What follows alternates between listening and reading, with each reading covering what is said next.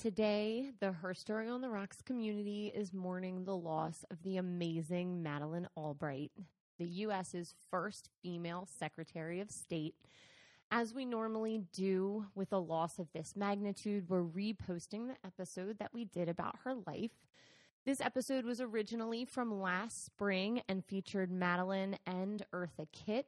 It has been cut down to just be Madeleine Albright's story.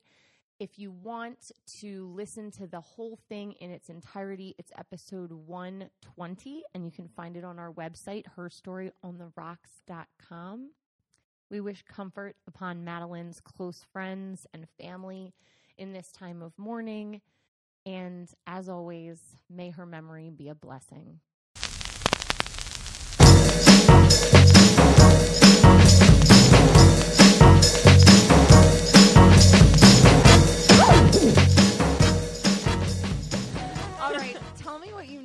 About Madam Secretary the First. Okay, I'm glad you said secretary because I was like, I'm pretty sure she's the first secretary, the first female Secretary of State for the United States. Not the first. That was Thomas Jefferson, but good try.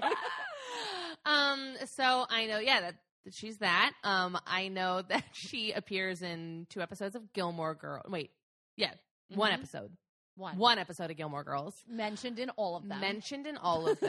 And I believe an episode of 30 Rock? Other one. No. Amy Poehler. Dang it. Yes. It is. It's Parks and Rec. Uh-huh. I love that when she's just like spilling her guts and like eating her breakfast. It's so perfect. I love it too. But yeah, I know that she's like this really important person that I just feel like I know nothing about. It's just like she's iconic, right? Which I sometimes feel like it's almost a detriment because then we don't actually inquire like, who is that person? Yeah, you learn 1 or 2 things about them and then you're just like, well, okay. Yeah, exactly. Yeah. Good to know. Rory Gilmore likes her, so I guess I should too. I mean, she seems up there. Yeah. All right, so let me tell you this story. I was excited to research it. I thought it was going to be daunting. It wasn't daunting. Mm-hmm. It was like things were very succinct. I mean, she's written 1 million books about herself, so it's really helpful. So Madeleine Albright was born Marie Jana Korbel on May 15th, 1937 in Prague, Czechoslovakia, which is present-day the Czech Republic. She was the daughter of a Czech diplomat. Now, Madeleine's legal name is Marie Jana to this day. She has not legally changed her name, but when she started taking French lessons, she liked the French name for Marie and started going by Madeleine, and that's what she's gone by ever since. So she is a Madeleine. Madeleine Albright. I'm going to do it the whole time. So she is a French orphan. She's a French not orphan. But like her parents are very important. Stop French. that. And she's not French. Madeleine, not Madeline. Her dad was Joseph and her mom was Anna, and Madeleine done. Okay. Her dad was Joseph and her mom was Anna, and Madeleine had 2 younger siblings, a sister and a brother. At the time of her birth, Czechoslovakia had only been independent from Austria-Hungary for 20 years at the end of World War I, and her father was a diplomat that supported democracy in Czechoslovakia. But then the Nazis occupy Czechoslovakia in 1938 when she's like really young. Like she was born in 37, so she's 2 years old, and her family flees to England. So Madeleine's parents sent her to live with her grandparents out in the rural country of Czechoslovakia for a while they were figuring out a way to get out of there. Mm-hmm. She believed at the time and for most of her life that it was her dad's political position that made them have to get out of there. We'll talk about why she was wrong later. Oh, okay. Her father worked for the Czech government, and he kind of just goes into political exile. And her mom went on record as saying, with all of the possible and impossible planning that we did as soon as the Nazis came in, some good friends, lots of luck, and a little bit of bribes, this plan worked. That's how we got out of there. So, don't throw shade on people who, didn't get out or didn't get out in time. Yeah. Like, it took so much with a high-powered father. Yeah. So they ended up escaping only 10 days after the Nazis took over. Oh, my gosh. While she was in England as a little child, she appeared in a film about refugees and the struggle of war. Wow. And she was given a stuffed animal as payment There we go. to be in this film. And they started her career. I would love if she kept that up. Like, I only get paid in stuffed animals. Yes. Where's my daughter? She'd love I that. know. I was going to say, Eliza's room is known on Rolling Road because her windows are filled with stuffed animals. I mean, I pull into my driveway and it's just unicorn butts all over because the horns are facing outward dangerously. So, her family at first lived on Kensington Park Road and endured the worst of the Blitz, in London, and later they moved to the outskirts. The family did attempt to return to Czechoslovakia after World War II. They were given this luxurious apartment, which ends up being pretty controversial because after the war, even Czech-born people of German ancestry were kicked out of the country, and they got one of those apartments. So it's seen as it's what people do. They judge based on ethnicity, but it wasn't her family's choice. They were just in this apartment. Right. But they weren't there for long. The return was very, very brief. Her father was made the Czechoslovakian ambassador to Yugoslavia, two countries that don't exist anymore. Living in Yugoslavia, her dad was really worried that his children would be exposed to Marxism, so he went and worked there, but they were taught by governesses instead of going to school. Mm-hmm. This is when Madeline goes to Switzerland, learns French, and changes her name. Okay. But then also, Czechoslovakia becomes a communist party country as well, and we've got, they split into Slovakia and the Czech Republic. So again, they end up refugees for the second time in their life. On November 11th, 1948, when Madeline was 11 years old, they go and wait for their father in London, or they go and wait for their father in the U.S. because he's going to drop some important papers off in London and then meet them there. So they go to Long Island and they put in all the paperwork for political asylum, claiming that their family was under danger in Czechoslovakia because of their father's previous connection to the democracy there. Her dad got a teaching position at the University of Denver, and the family settled in Colorado. There we go. And this is our entrance to the United States. Madeline spent her teen years in Denver and graduated from Kent High School, which is in the suburbs around the city. She attended Kent High School and founded the school's International Relations Club. So good for her. What a Leslie Knope. Oh, my know. gosh. Seriously, that's why she's her hero. I mean, I think the Leslie Knope character has to be based solely on her. She wasn't the only Secretary of State, though, that would benefit from her father's wisdom. Her dad, actually teaching at this university years and years later, taught Condoleezza Rice. What? So two of the three female Secretaries of State were directly in relation with this man. Oh my gosh. I do love that. I mentioned 30 Rock earlier, and I just watched the episode where Jack Donaghy's dating Condoleezza Rice. Yeah. And she keeps coming on the news, and he's like, "Did you see that?" She's totally thinking about me. And Elizabeth was like, "No, she's not." Stop it. You're so weird.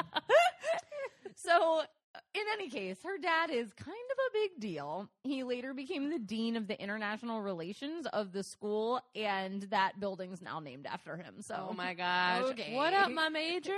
Get it. My other major?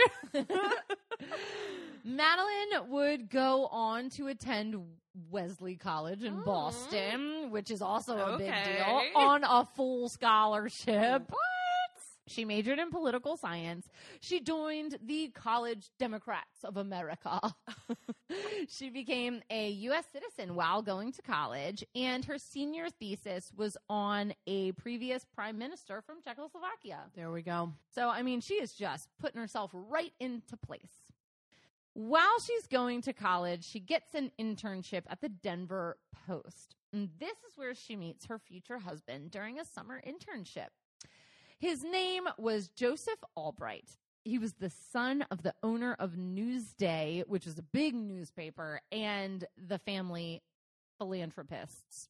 She's about to marry into some serious fucking money. Get that cash flow. Get it? Get it.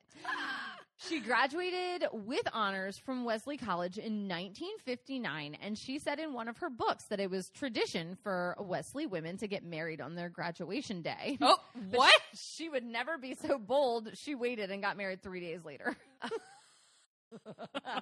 What? Wait. I'm sorry. You said it's a Wesleyan tradition? Yeah, like From the school? yeah, like the women. She said even in her time going there, the women were there primarily to get married. Right.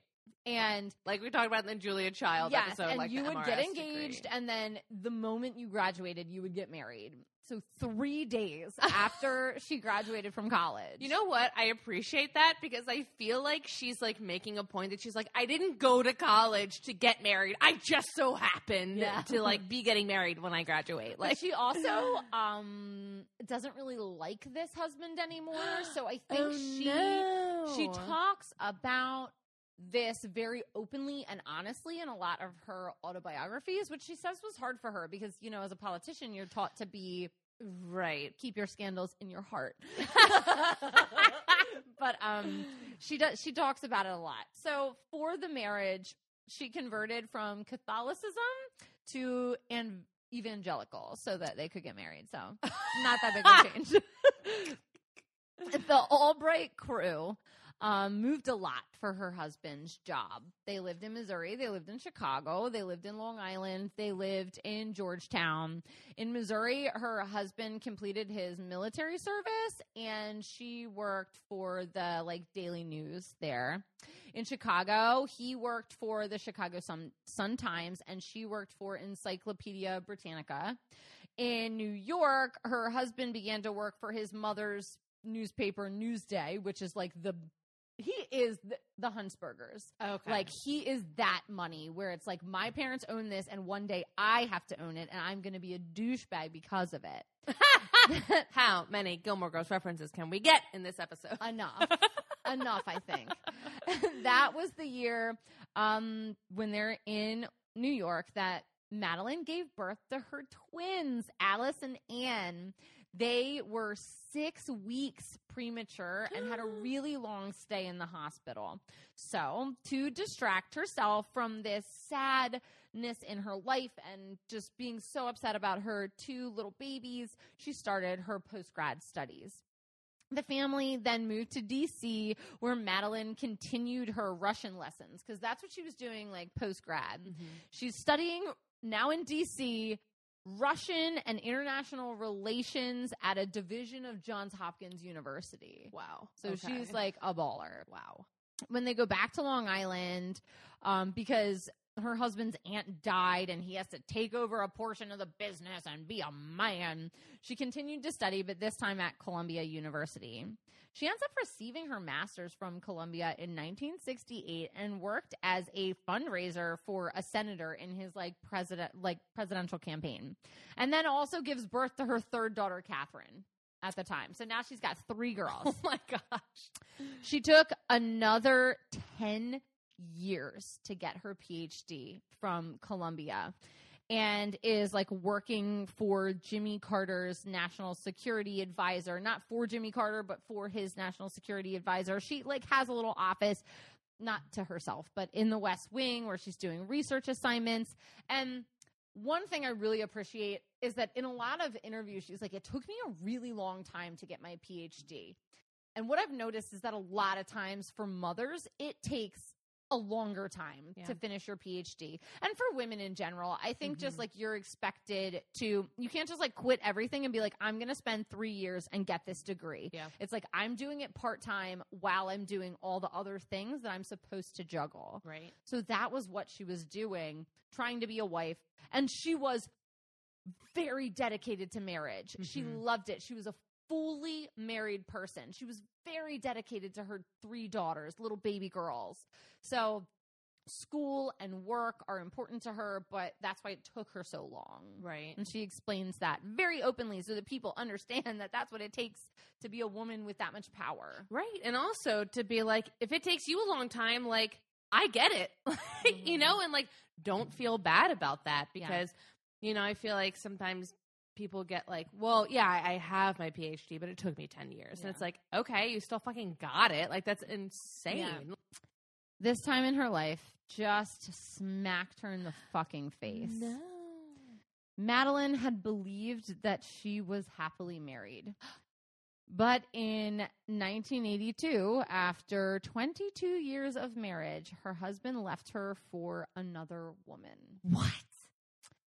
Until he left her, she had thought that she was happily married with a perfect life. I have 2 homes. I have 3 daughters. I have a rich husband. He's being groomed to take over his family's enterprise. And this tragedy is what she believes drove her to the White House. She was nothing but an obscure adjunct professor who sometimes worked on campaigns, and she's like, I was crushed and I had to put myself back together because within a dozen years of her divorce, she would become the most powerful female official in American history to date. To that date. We're going to talk more about this guy. You want to hear some more? Yes, I do. I Okay. do. Because he sounds like a fucking prick. Yeah, so they had been married 22. She was barely 22 when she got married. Okay. They'd been married 22 years, which means half of her life was spent with this man. She was 44. She said that of her old relationship that the rage has now died down, but the hurt is still there. Her husband had initially tried to keep the new and old relationship, like her and his mistress at the same time, but they knew about each other, and he would tell Madeline on a daily basis how much he loved her in comparison to that woman. Like, you're a 70% today, and she's a 30%.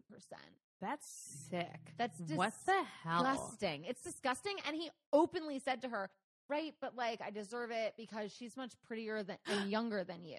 Oh my God, I hate him. I know. And it's like he's about to take over this newspaper thing, so he thinks he deserves it. But fuck you, dude. Okay, also, now I'm like really mad because I hate that now we know her as his name. You know what I'm saying? Yeah. I hate that Albright has lived in it, you know, pop culture forever and like importance forever when he was a dick. Yeah. Like, I hate that. He's terrible. Okay. Now, a lot of married women keep their last name so that they share a name with their children. Mm-hmm. But he should have had to change his name because he's a dick. Well, that's the thing. I'm not against women changing their names. Yeah. But like in this situation, it bums sucks. me out because she is like such an important, like revered figure. Yeah. And that bums me out because it's not like, oh yeah, like it became my name and I loved it. It's like, she like she said, she's still hurt by it. Yeah. She's still hurt by this guy that like she now carries his name. Yeah, she never remarries. Oh my God. Never. And she just said I was a very married person. So when I divorced, I had time to fill. So she starts being a professor of international affairs at Georgetown University, and that's for over 10 years. She specializes in Eastern Europe, obviously, because that's her thing. She directed the university's program on women in global politics. And she starts to work her way into these political meetings because she's teaching on the East Coast where all the politics are happening. Mm-hmm. At first, it's weird. She was like, I would have these great thoughts in meetings, and I would say in my head, no, that's stupid. Don't say it. And then 2 minutes later, a guy in the room would say it. Oh, and my she God. would be like, he would get all this praise, like, oh my God, that's so great. Wow. And she's like, man, fuck me. Like, why didn't I say that? In her words, fuck me. Like, quote Madeleine Albright, fuck me. Yeah, she never said that. This is me paraphrasing an interview I listened to. She says I was often either one of or the only woman in the room for the majority of the beginning of my career. So it was really intimidating, and I just had to learn to be powerful. So she works as a foreign policy advisor to all of these candidates. And by the time Bill Clinton is elected, Madeline's political career begins to hit its stride. So he nominates her as ambassador to the United Nations in 1993. And at the United Nations, she gains a rep for her tough-mindedness, and she is a fierce advocate for American interests. She is real into using the military to fix problems. Okay. Because she was a refugee from 2 countries as a child. Mm-hmm. So it's like, where were the people helping? And she even said it. I was listening to a stage interview, and she was like, for me, growing up in these bad situations, it just seemed like every time the American military showed up, things got better. Yeah. And that she feels the same about the UN. And she's just like, can somebody just come fix this shit? So that's like kind of her mindset. And she's not into like full force, let's kill everybody, let's have wars. She just is like, I think sometimes we pump the brakes on intervention because we're scared what's going to happen if we help, or how much money it's going to cost, and like we just need to help, or like, do they want our help? Right. Like, you know, yeah, that's also a situation. Yeah, there's a lot of things. There's a lot of questions you have to ask, which is like why people like her spend their entire lives studying this, and I know nothing. Yeah, no, totally. She says, in the UN, I found out quickly how to speak my mind, because if I didn't speak up and just call out, then I wouldn't get a turn to talk, and the U.S.'s voice would go unheard. So I needed to speak up. I can't even imagine the pressure of speaking for an entire country. Like, absurd.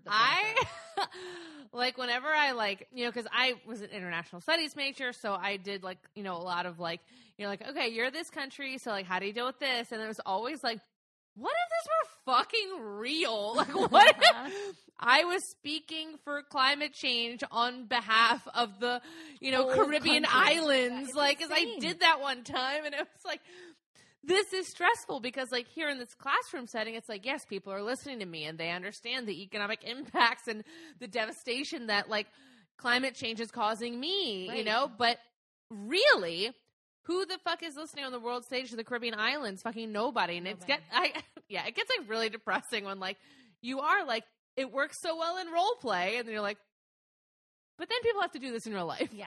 And in real life, everybody only cares about themselves. Absolutely. And that's it. Yeah. So, honestly, and I just want to point this out. Say what you want about Bill Clinton, and I could say a lot. But he has an eye for strong women. Yeah. Not only did he marry Hillary Rodham, but he nominated RBG to the Supreme Court and Madeleine Albright to be Secretary of State. So, and as we say in our Monica Lewinsky episode, like, she's a powerful woman. She's just been silenced by bullshit. Right. You know? Like, he really, like, as fucked up as he is. I know. He just has an eye for really strong women. He gets it. He can see it. He can see, he just can't be it. He's like, I see you, girl. Now get over here so I can fuck you. God, he's terrible, the worst. Terrible guy. Oh man, it's all that smooth jazz. Well, what about that? I was gonna say, what about that saxophone? Yeah. So I wanted to point that out because he's like in cahoots with a lot of really powerful women, and that's just funny. Okay.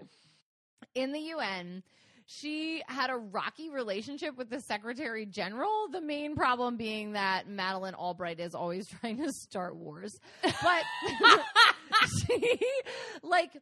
The problem is the UN doesn't have the power of law. They can suggest and they have peacekeepers, but as soon as the UN starts attacking people, then it's like, well, now you're a country and now you're like a law enforcement for the world, and the UN isn't supposed to be that. Yeah. So the Secretary General has to be really careful, and they're like, Madeleine, stop it. Bad. Chill out. Yeah, but she did actually regret that she didn't push more to help with the genocide in Rwanda. Yeah. She's like, hindsight was 2020. I kept calling it like sporadic murders and didn't call it what it was. Yeah. It was genocide. My fucking bad. So she calls herself out on that one. Well, there we go. Yeah. At one point, even there's Cuban military pilots that are shot down over like the Cuban-American airspace. And she goes out and makes an announcement over international waters. That is not courage. That is cowardice. And that's where the name of our cocktail comes from, because Bill Clinton said that this is probably the most effective one-liner of foreign affairs in his whole administration. Yes. But December 5th, 1996, on the eve of the day I was going to meet producer. I'm sorry. Imagine Allie. Teal socks. A twister board. Listen, this podcast wouldn't happen. Sweat pants. Bangs. The bangs, sweaty bangs, greasy. You're playing Twister. Oh. I'm also just referencing one very specific One photo photo. of you and Jake in 4th grade. Yeah. Oh, man. I'll say we'll post it, but I have no idea where that is. I have it. I'll post it on Patreon Yeah, post it on only. Patreon. Okay. So President Clinton on this day nominates her to be the 64th Secretary of State. The Clinton group was split. Half of the group was like, yes, Madeline, do it. The other half was like, anyone but Madeline, because she's a woman, and also nominate this guy. Because, you know, I owe him a favor. Exactly. This would be the first woman to hold this position, and it would be the highest ranking female in all of U.S. history so far. Like, it's a very... And you know what? That's a slippery slope yeah. to go down. It is. Like, they're very worried. Like, if a woman can be the Secretary of State, what else can she be? What else can she be? Everything, I think. This is really upsetting. Just what about this white guy, though? You know what? What we've got going is working. Let's just... The status quo is the status quo for a reason, everybody. Let's not be unreasonable. Do you see him? He's partially balding. He's white. He's over 65. And we love him. He'll be great. He's got a suit, an American flag pin. You know, he's got 2 suits. 2 suits. 2 suits. How many ties?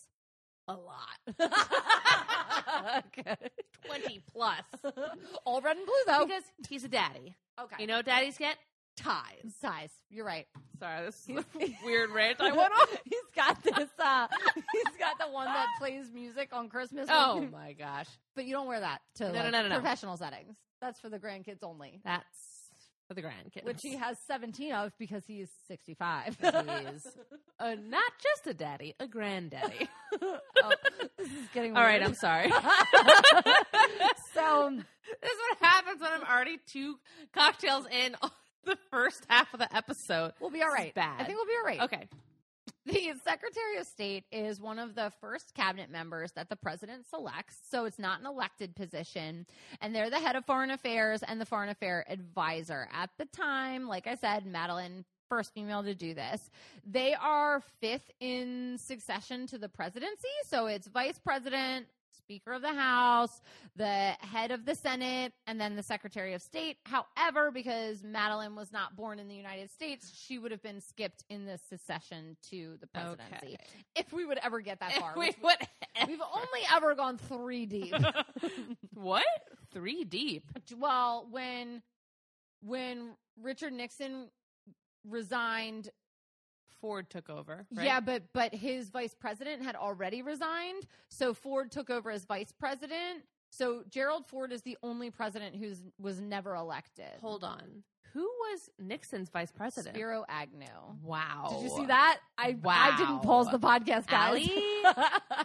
That was really impressive. Also, now I feel like I get all the references that I've ever heard to Spiro Agnew. Yeah.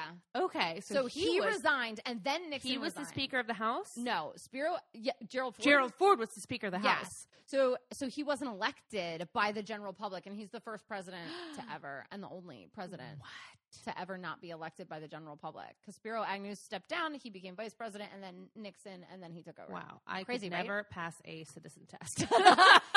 I might be able to. For real. It's a horror. Do I live here? I don't know. Most of us don't. Okay. Very interesting. I did not know that. Yeah. So anyway, she would have been passed Sad over. history. I'm not a historian. I'm drunk. So at this point, between Thomas Jefferson, who was the first, and Anthony Blinken, who is the current, we have had 71 Secretary of States, and 3 of them have been women. Madeleine Albright, Condoleezza Rice, and Hillary Clinton. So most of my life, honestly, which is great. And she says of Bill Clinton, he gave me the opportunity that no other individual, male or female, has had to serve 2 full terms, one as U.S. ambassador to the UN and one as the U.S. Secretary of State. Pretty cool. Pretty impressive. Around this time, she's intervening to stop wars. She wants the UN to help. She's like, hey, guys, wars destroyed my childhood. Let's keep going. But then they have to, like, vet her after. But she was unanimously agreed upon to be Secretary of State. Both parties. This is only, like, 20 years ago. Like, we used to love each other, guys. What's happening? This is what she thought. She thought they left Czechoslovakia because her dad was into democracy and that they were going to go after them. But when everybody looked into her family, they found out that she was born Jewish and her family was Jewish, and that 3 of her grandparents were killed in concentration camps. She didn't know? Nobody ever told any of the siblings. This is 1997. She's becoming the Secretary of State, and she found out that not only 3 of her grandparents, but 25 of her family members were murdered in concentration camps after the Nazis took over Czechoslovakia. They left after 10 days. They were months away from being murdered. Oh my God. Months. The family. Dead. All of them. That's crazy. Wow. Right? The chills. I don't even understand that. To be so far in your career that you're the 5th highest person in America and you didn't know that your entire family was murdered during World War II. That's insane. She said, I was raised Catholic and then converted to evangelical. I had no idea. No one told me. They said, your dad's a diplomat. You have to get out. It was nothing about being Jewish. Oh, my gosh. Well, because I'm like, the shitty thing is, like, I wonder if part of their parents' belief was like, what if this just keeps going? And, like, if they don't know, then, like, if the Nazis win or whatever, and like this horrible anti-Semitism, I mean, obviously it's still fucking rampant, right? Like, but you know, maybe they'll be safe if they just don't know. Yeah, which is so sad because then they're losing out on this incredible cultural heritage. Like, yeah, and I just think, I mean, the reason they got out of there so fast is because her dad was a diplomat. So I think like he knew what was coming down the pike, and so many families didn't know how bad it was going to be. So that's why they, like, hid him away at their grandparents and, like, went through all these measures to get out of the country. And she's like, now I'm connecting all the dots. And I'm like, oh, my. Like, we were very close to dying. Oh, my God. So there you go with that. Wow. And just, like, what, like, a privilege also to be, like, and, like, I'm sure it makes her think, like, I only got out because he was a diplomat. Yeah. And because, like, we had connections. Like, so many people didn't. Yeah. It's so crazy. So during her tenure as Secretary of State, Albright remained a prominent military intervention, forceful campaigns, democracy, human rights, woo-woo. She was really into NATO, and she was like, and I've talked about this a little bit before, but in the early 90s, the genocide happening in Yugoslavia, Bosnia, Serbia was just horrendous. And she's like, they're calling it Madeleine's War because she's like, we're going to go in and bomb them. And we're going to get out of there. And like Colin Powell's like all against it. And she said, what is the point of you saving this superb military, if we can't use it? Is one of her quotes. She's like, stop these people. They're killing everyone. Stop them. She did get criticized a little bit, though, for the way that she talked about the Serbs, which is hard because everybody in that region is like ethnic groups. It's like the Serbs and the Turks and the Croats and like all of that. And it's just, she was so young when she left there. I don't Yeah. think she harbored any ethnic hate towards people, but she did harbor hate towards people who are like committing ethnic cleansing. Like she Yeah. just doesn't like it. So she worked with the sovereignty of Hong Kong and with the ambassador of Kenya and with pre-9/11 Middle East intervention. She was, at the time that she was in office, the highest ranking official to ever visit North Korea and talk about the nuclear program. But during this time, her jewelry becomes very interesting to the general public. And she starts famously wearing brooches and pins that express her thoughts. After the Iraq media referred to her as a serpent, she famously wore a snake pin for their next meeting. I mean, she's like definitely a Slytherin. Oh my gosh. She had a lot of wild jewelry that quickly became trademark, like snakes and spiders and like other big animals. Her favorite, though, is a heart that her youngest daughter made. But in 2009, they did an exhibition of her jewelry in the Museum of Art and Design in Manhattan. Okay, so this is Yeah. really cool because I feel like women in power are criticized and like, you know, so often for their clothing choices and their jewelry choices. And a lot of times it's like, I didn't even think about this. And now you're like getting mad at me for it. And she's like, no, I'm going to make, like, if you're going to pay this much attention to it, like, you know, what I'm wearing, I'm going to make a statement with it. It's the Mockingjay pin. Absolutely. For sure. And, you know, it's a really cool exhibition. If you look up pictures of it, they, like, took her, like, spider brooches and they have them dangling from, like, strings and stuff. I'm like, ew. That's so cool. But there's even a coffee table book called Read My Pins that you can get about her jewelry if you want it. After her work in the Clinton administration, people thought that she would take a place in Czech politics. They were like, you know, go and work there. Even the president of the country was like, I feel like you'd be a great successor to me. Like, come be the president of the Czech Republic. Gosh. And she's like, that's flattering, but no thanks. Albright's tenure ended when Bill Clinton left office in 2001, and she founded the Albright Group, a consulting firm. She's working with the New York Stock Exchange. She's on every board of directors, every foundation, council, club, task force. She's on it. Albright was, of course, for many years friends with Hillary Clinton, and she later supported Hillary's presidential bids in 2008 and 2016. She drew criticism, though, when she said there's a special place in hell for women who don't support other women, which is a super famous quote of hers that I love. And people were like, gender's not the only consideration when you're choosing a candidate. But, which is true.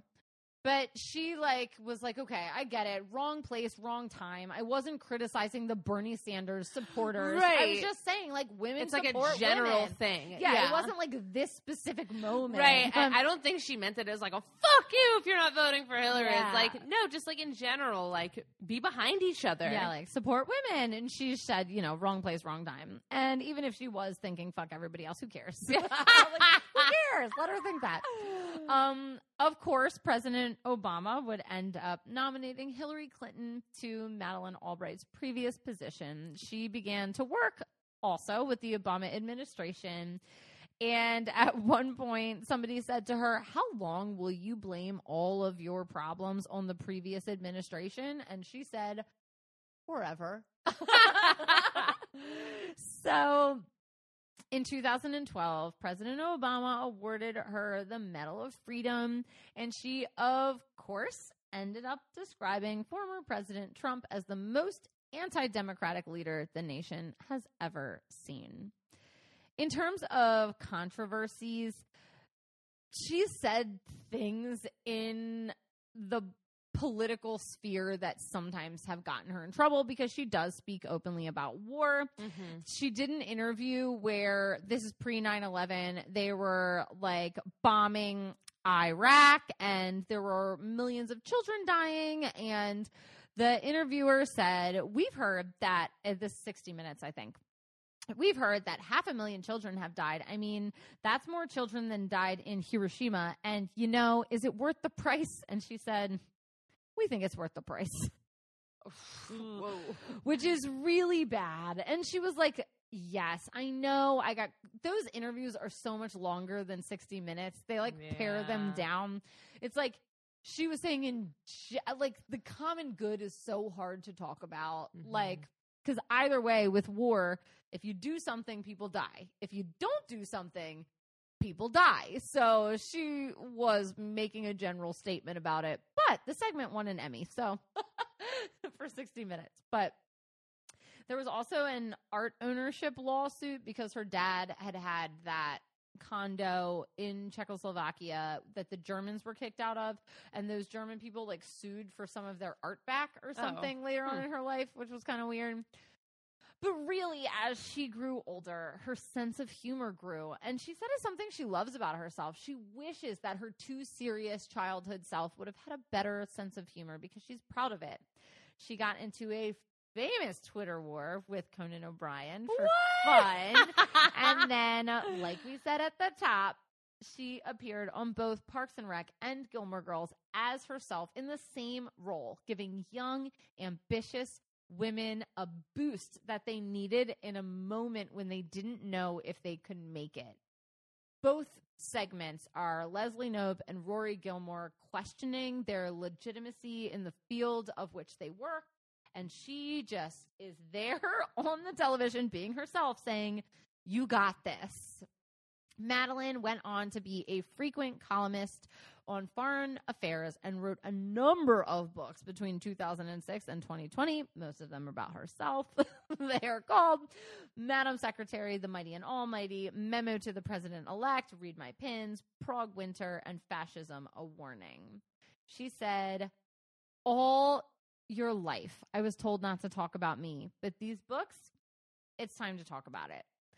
Madeline is currently 83 years old and living in Virginia in the United States. And that is her story. I love it. So far. Wow. There's just like, again, like so much that I just like didn't know about her. Like yeah, that was super interesting. You expect it to be I almost expected it to be like the Hillary Clinton story. Right. You grow up, you're in a rich family. You go to the fancy college, you go to the fancy school. You marry the politician, you be the politician. Yeah. Wife. You and that just so was not her. Yeah, like I totally thought it was going to be like the track that like someone like Julia Child was supposed to go on. Mm-hmm. You know what I'm saying? Of like, you did all the things, but like she didn't do all the things because like that wasn't her life at all. Yeah. Like that was wild. Okay. So there she is. That's Madeline. Right. That's a banger, guys. We just covered a banger. And we're going to go get some more cocktails because we're empty because these were delicious. You're welcome, Miss Krista. We'll be right back. Right.